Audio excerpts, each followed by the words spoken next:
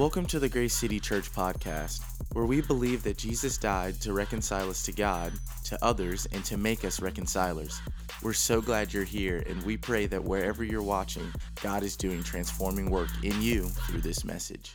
So it starts off verse 13 of chapter 4 of 1 Thessalonians.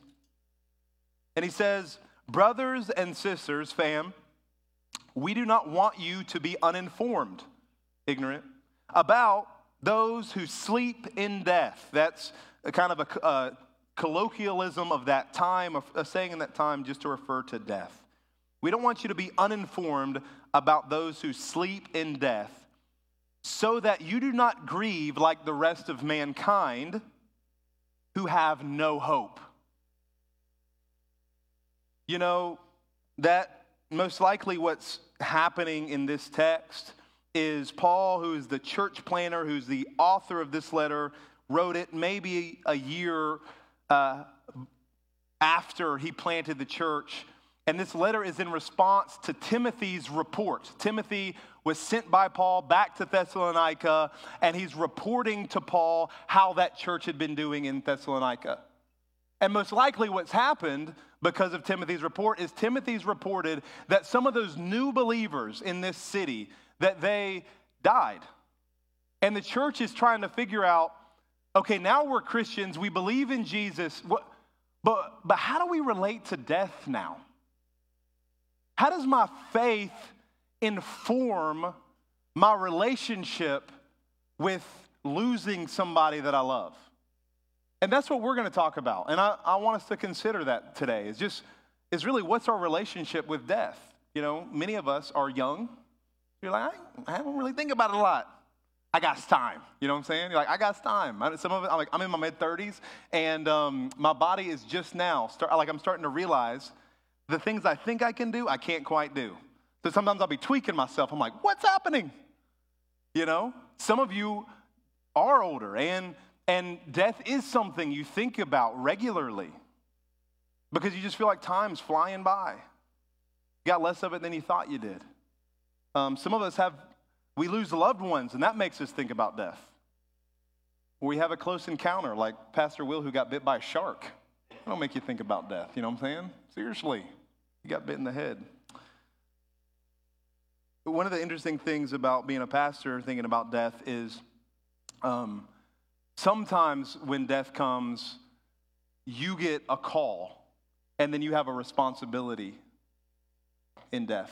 I remember the first year our church started getting a call, and this was the first funeral I really did, and it was from a member of the church I had been at, and the mom called me because her son, who had been in the youth group that I had led, died at 18 in a car crash.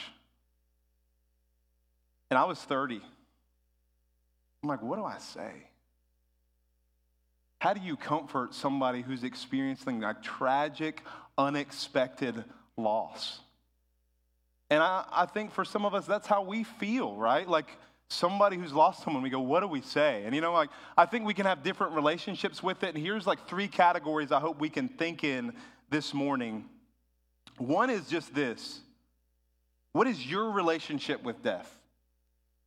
Like, how does the fact that you know you're going to die change the way you live? Ecclesiastes 9 says it this way, that we all have a common destiny, whether righteous or wicked, good, bad, clean, unclean. We all share a destiny, and that is death. Like, we all gonna die. And the Bible wants to call that to our mind. So thinking about the fact that death is a reality, how does that change you live now? Our text is going to talk about that some. Second category, how do you deal with grief or loss when you lose somebody you love that's close to you?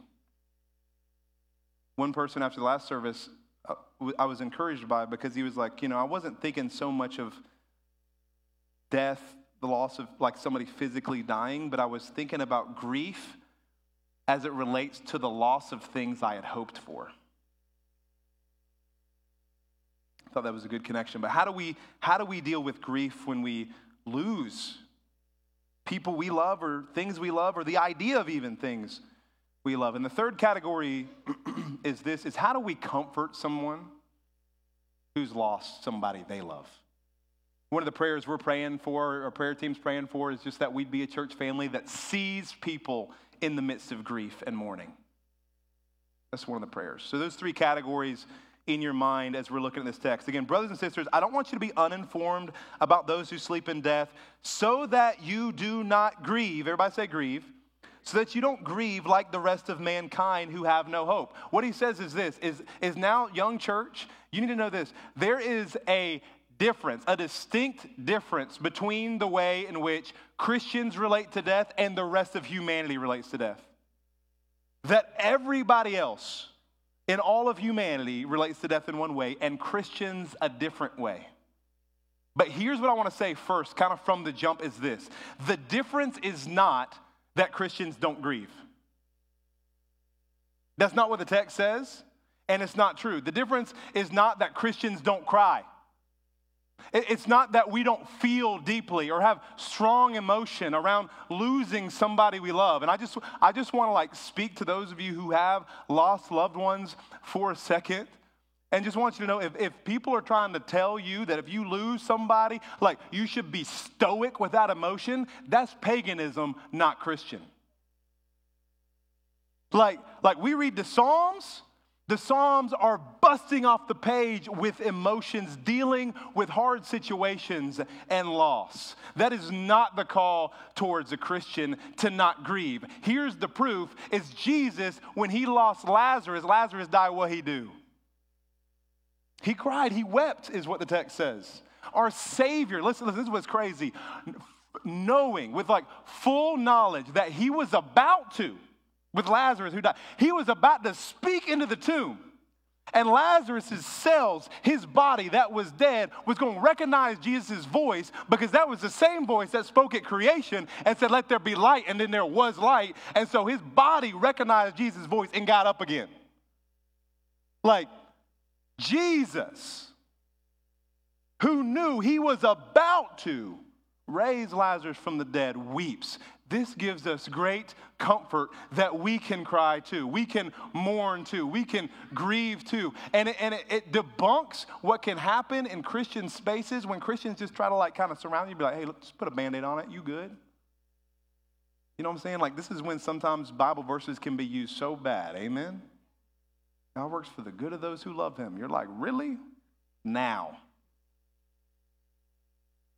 It's not that we don't grieve, or even necessarily how much we grieve. It is the way in which we grieve that Paul is saying is distinct about Christians. And he says Christians grieve with hope. The rest of humanity without hope. This is great news for those of us in Christ. There is a hope that coincides with us, complements us, is with us when we grieve. And then he kind of defines what it looks like to grieve with hope in verse 14, where he says, if you got your Bible, for we believe that Jesus died and rose again. And so we believe that God will bring with Jesus those who have fallen asleep in him. 14, for we believe. Most commentators think that this is actually an early confession or creed of the church. And the reason is its formulation. Because Paul doesn't say, hey, I believe that Jesus died and rose again. He doesn't say, you should believe that Jesus died and rose again. He says, for we. He says, you, like the church at Thessalonica, you believe, we believe that Jesus died and rose again. And because we believe in the work of Christ, what's it say?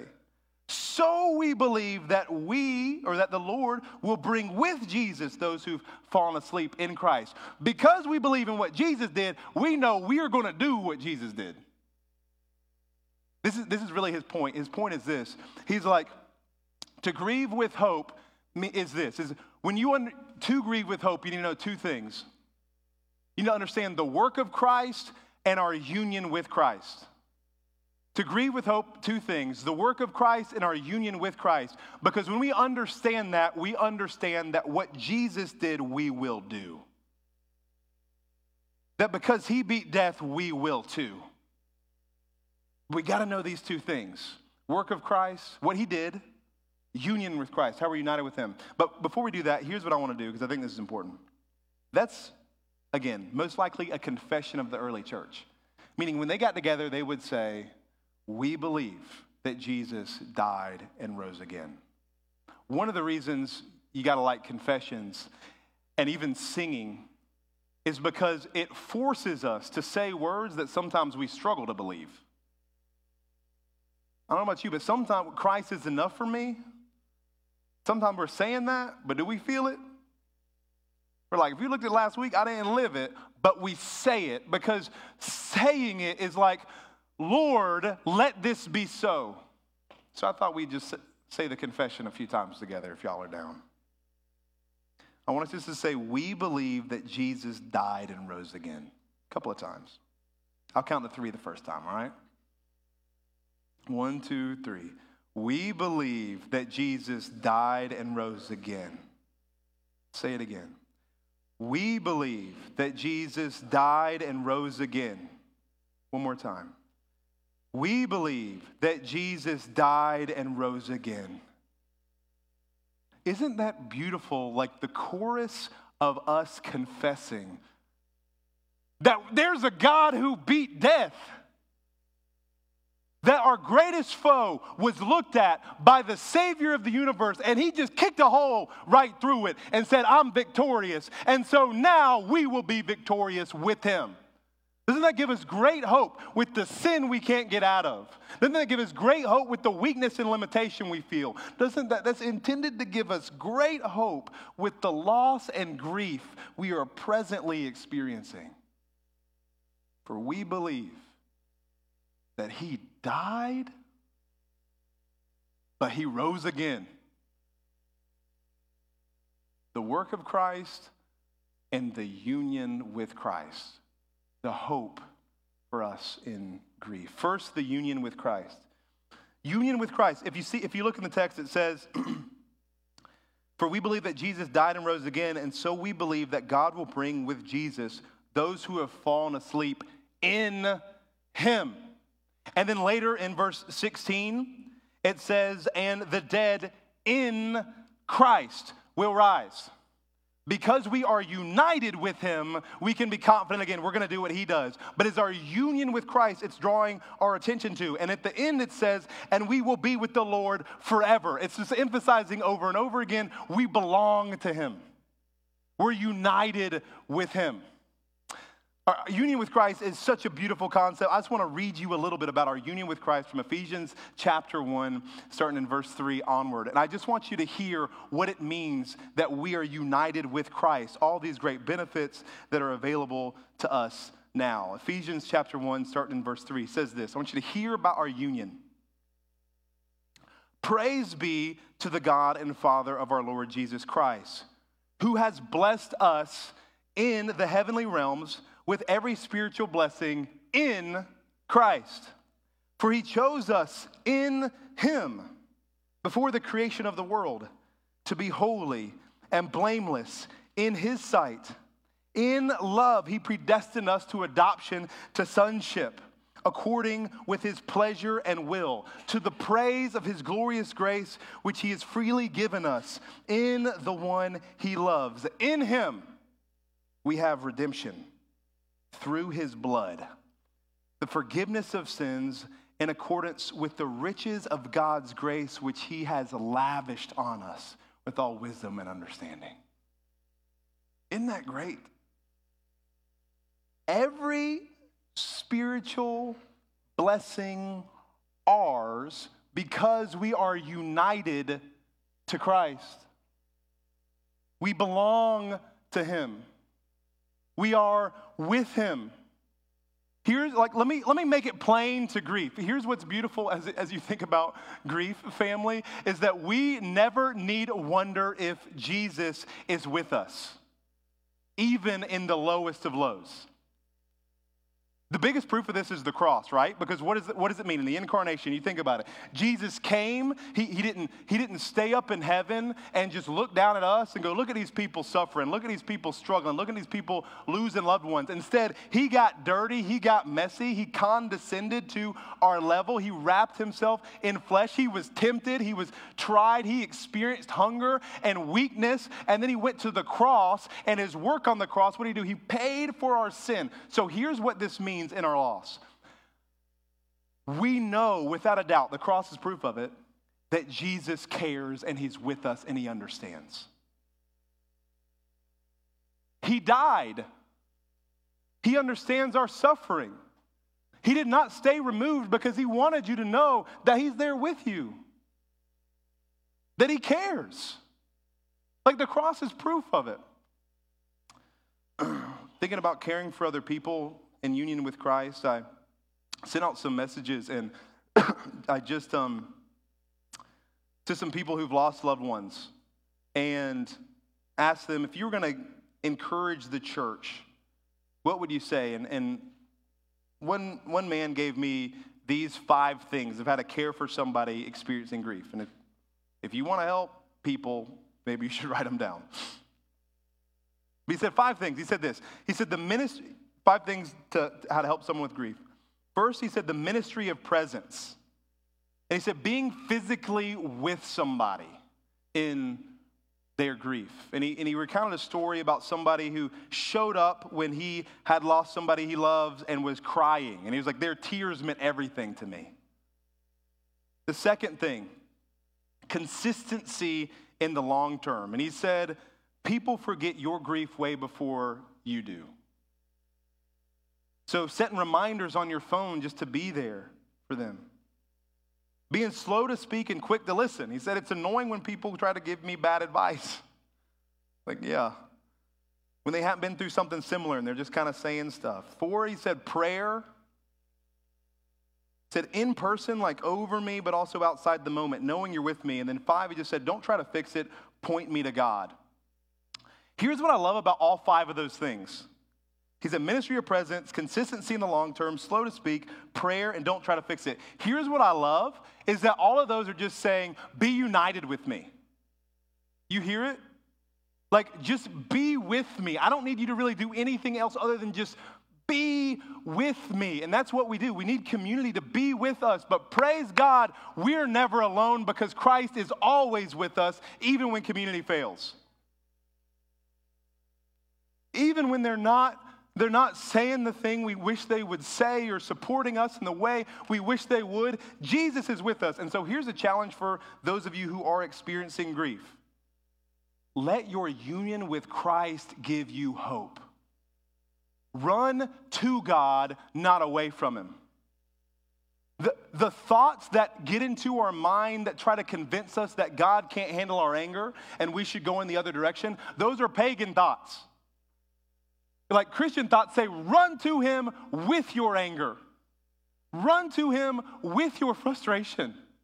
Run to him with your confusion. Like this is the Psalms. Like, I don't know about you. Have you ever read the Psalms, read a Psalm, and been like, how is that? Like, is it okay to say that? You ever felt like that? You're like, Dave, can you? I feel like that's inappropriate. That doesn't fit my theological framework. I feel like that sometimes. And then you're like, but it's Holy Scripture. It's not just appropriate. It's not just like, okay. It's like how God is providing a pathway or a model for us to express our emotion. Go to him. Go to him. And for those of us around people who've lost loved ones, let us also run to them and be united with them. Like, we might not know what to say, and that might be helpful. So then we won't say anything. You know what I mean? Run to them and be there. Job's friends were doing a great job till they opened their mouth. You read the account. So the first are union with Christ. Secondly, though, the work of Christ in our text. For we believe that Jesus died and rose again. The belief in the work of Christ gives them confidence that what he did will do. The resurrection is presented in this text as the thing that guarantees our hope in grief. It's the thing that guarantees our future. It is the resurrection, the work of Christ. It's that he's died for us. He lived a life. It's that the resurrection is historical. It's spiritual. It's metaphysical. It is all the isicals, right? Like it's with us and it's real. And recognizing that it really happened is everything. Thinking it kind of could have happened or the words might have mattered, it's not going to work. A text that's really helpful towards this end is 1 Corinthians 15. I want to read some of that for us this morning. About the importance of the resurrection, importance of the work of Christ.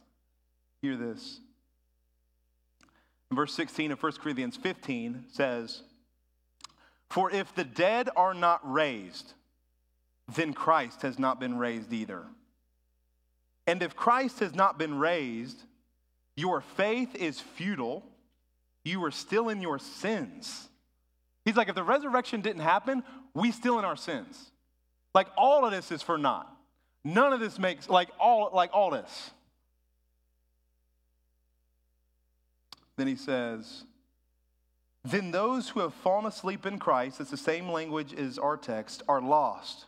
If only for this life we have hope in Christ," hear this, "we are of all people most to be pitied." This is how important it is to think about the resurrection. He's like, we're to be pitied if it's not on our mind and it didn't really happen. And then he says this, "But Christ has indeed been raised from the dead, the first fruits of those who have fallen asleep. For since death came through a man, the resurrection of the dead comes also through a man. For as in Adam all die, so in Christ all will be made alive. But each in turn, Christ the first fruits, then when he comes, those who belong to him," our union with Christ. But he's like, the resurrection is everything, is Paul's point. He's like, life is futile unless we think about the resurrection, unless we realize it. Because when we understand the work of Christ, we start to go, okay, what he did, and because I'm united with him, that has everything to do with me. One of the biggest, I think, problems with the American church is we don't understand how the work of Christ and the sayings of Christ and the life of Christ and the Spirit of the living God, we don't understand how they're really connected to us. It feels like we're just reading kind of abstract things and maybe supposed to find a verse and be encouraged by that verse. Yeah. We don't understand how this whole book is real and it has everything to do with everything. It teaches us about ethics. It teaches us about parenting. It teaches us about how to live in singleness. It teaches us about what Christ has done for us. We haven't connected all of what Christ has done and said to our real life. We don't live daily the work of Christ is relevant to us. So no wonder when we think about our greatest foe, death, we struggle to understand how the resurrection of Jesus is connected to us. What I'm saying is when our day-to-day life isn't reflective of understanding what Jesus has done and why it matters and how good it is, then we're going to look at our final foe and be in the hardest times of our life, and we're going to be like, the words of Jesus and his work isn't going to comfort us the same way. Because we're training ourselves that what Jesus did is not really relevant to what I am doing.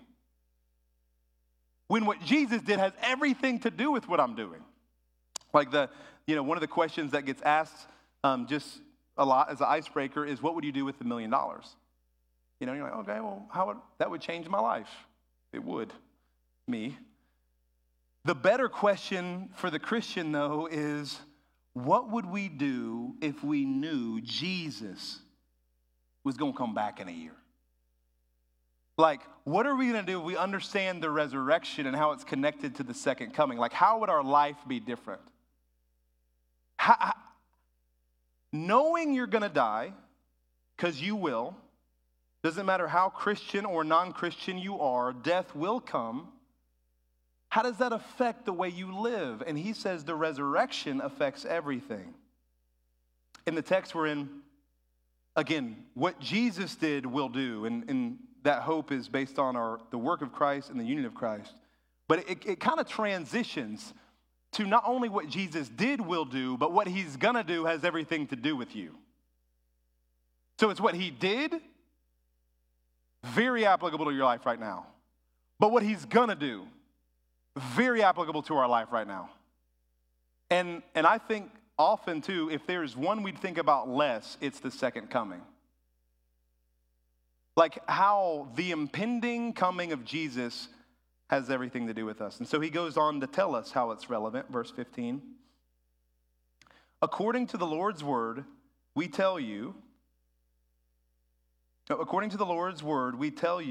that we who are still alive, who are left until the coming of the Lord, will certainly not precede those who have fallen asleep. Most likely, contextually, what's happening is, again, they're believers who've died, and there was concerns that if the Lord comes back in those who are alive's lifetime, will those who died kind of not get the same level of experience as those who are still alive?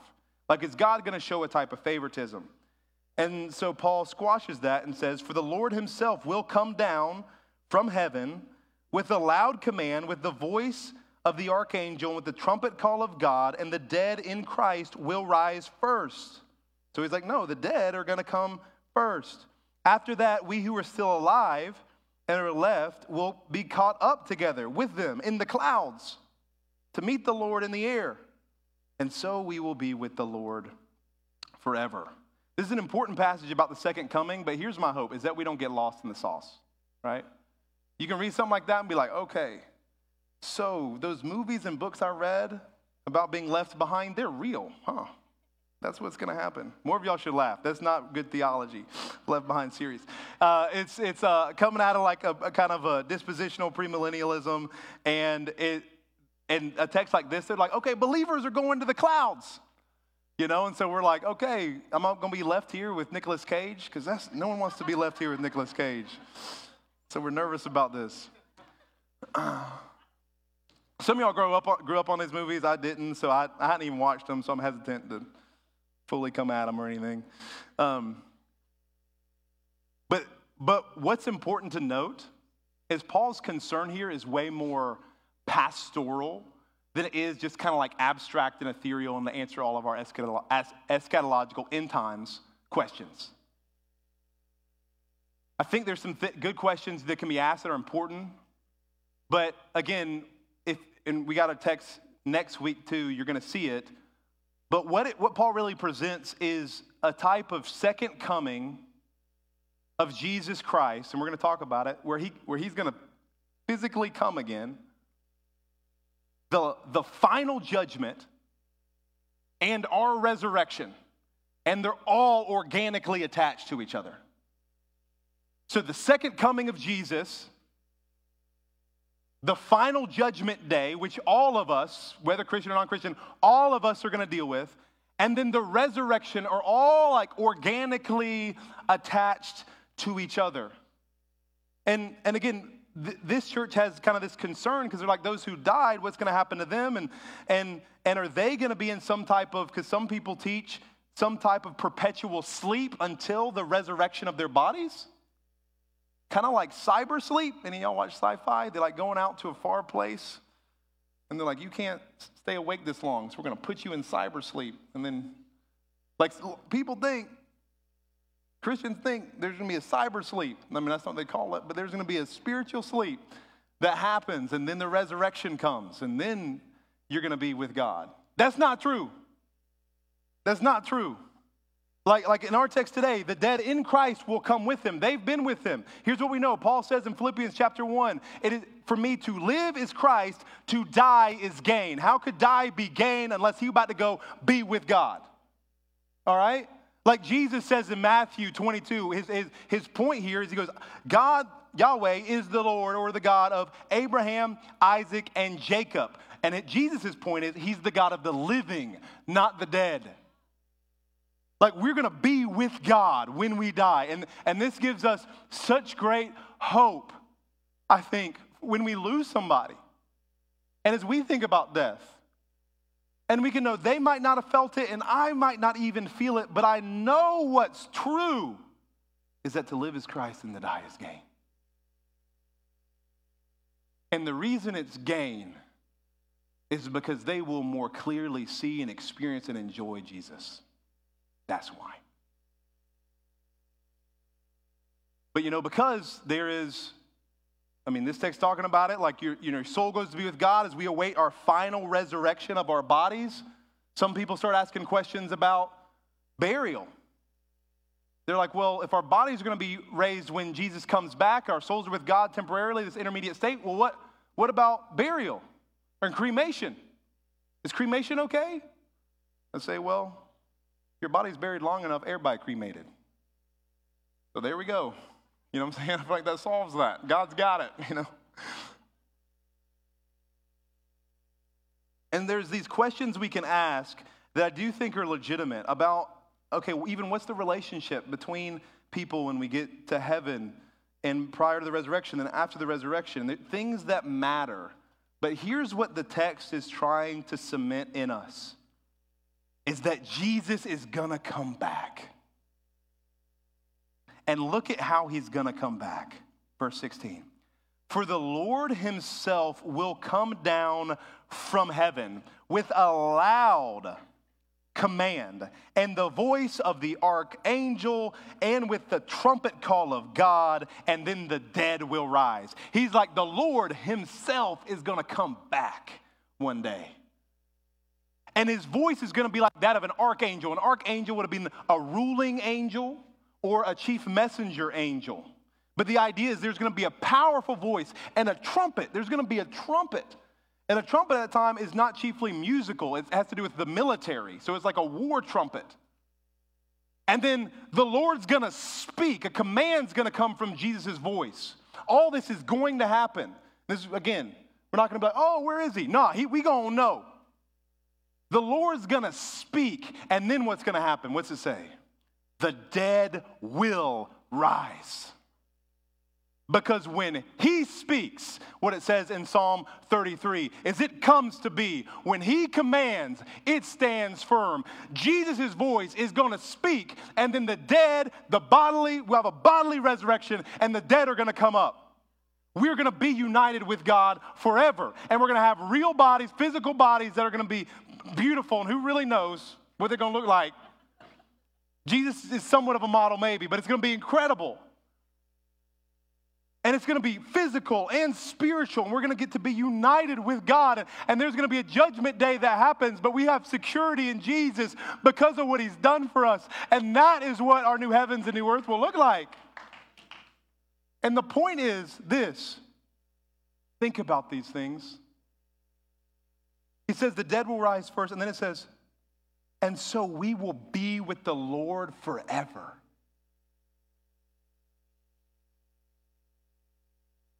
You hear it said like heaven isn't just like for the people who are trying to get out of hell.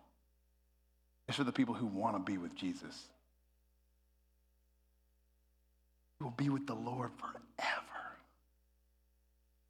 And when we're in Christ, no matter how young or how old we are, there's something in us that is intended to rightfully long for that. Desire that. To be informed, as it started off the text, informed by that. And that's why he says in verse 18, therefore, encourage one another with these words. Grace City Church, we need to talk about the second coming of Jesus way more than we do. We need to talk about it in group. Encourage one another with it. We have words, listen, we have words that the rest of humanity does not have. And they're not to be just like casting Band-Aids on it. They're supposed to be words used with precision and compassion and grace like Jesus in the incarnation. But words that we give that can provide a type of hope that you cannot have apart from Christ. And we're supposed to encourage one another with those words. That's why when we grieve, like this book, like we have to train ourselves that this book is where we get encouragement from. If we've been training ourselves that it just kind of speaks about random stuff, of course it ain't going to encourage us when we need it. You know what I mean? Like, we have to be training ourselves that this is life. Like, let me put my soul on this because this is how the Spirit speaks to me. Like, let me learn to find encouragement from it and believe that it's true. Another thing, though, verse 18, therefore encourage one another with these words. That I believe God has for all of us in this is to be a space that is incredibly present, like a church that's incredibly present and encouraging and seeing of those who are grieving. Again, where we might not know what to say, but we run to Him. And this is true of grief. This is true of every kind of grief. And this is true of uniqueness and hardship and situations, you know. It's just like we need to be a people because of who we know, that when things get hard, we don't go, I don't know what to do. I put my hands up and walk back. Instead, be a people who go, you know, I might not know what to do, but the Holy Spirit inside of me does. So I'm going to step in and just sit there and be with. And here's what's crazy about that because of our union with Christ. Because if you're in Christ, you're united with Him, everywhere you go, He goes. So when you go to the place that's dark and hard with somebody, the Holy Spirit is there. And so even when you don't know what to say, God, you are bringing God with you into that space. That's why we have to be there when people are suffering.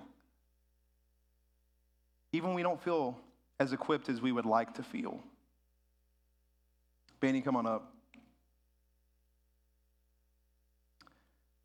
What is your relationship like with death?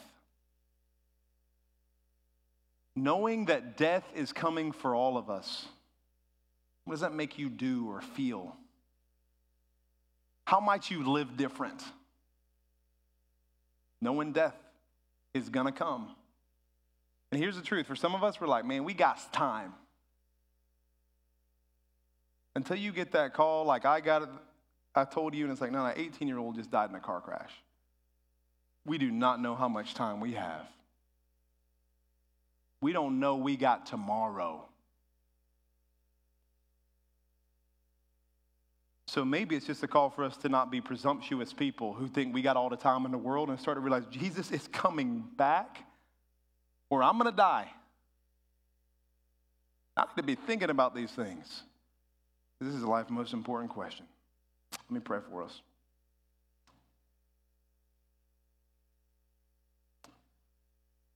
Father, man, it is, we stand here and be a people, or sit here and be a people who just acknowledge that you have indeed sent your Son on our behalf and then defeated death. And that we could hear a chorus of people who say, we believe that Jesus died, that there was a man named Jesus who was God, who died and rose again. And we pray that your work, Jesus, would encourage us so deeply, and we would understand how our union with Christ changes us so significantly. We need your help to be the people you want us to be. And so we just pray you'd help us. We pray that as we sing and meditate and reflect, that you would just encourage us. And maybe even for those of us who are grieving, that the songs we sing and the prayers we pray, that they could be a special moment where they recognize you see them and they belong to you. In your name we pray. Thank you for listening to the Grace City Church podcast. Whether this is your first time with us or you find the Lord moving you to engage differently or just learn more about who we are, we encourage you to find us at our website at www.thegracecity.com to explore all of the ways that you can give, connect, and engage. Thank you again for being with us. Now go live as image bearers of the King.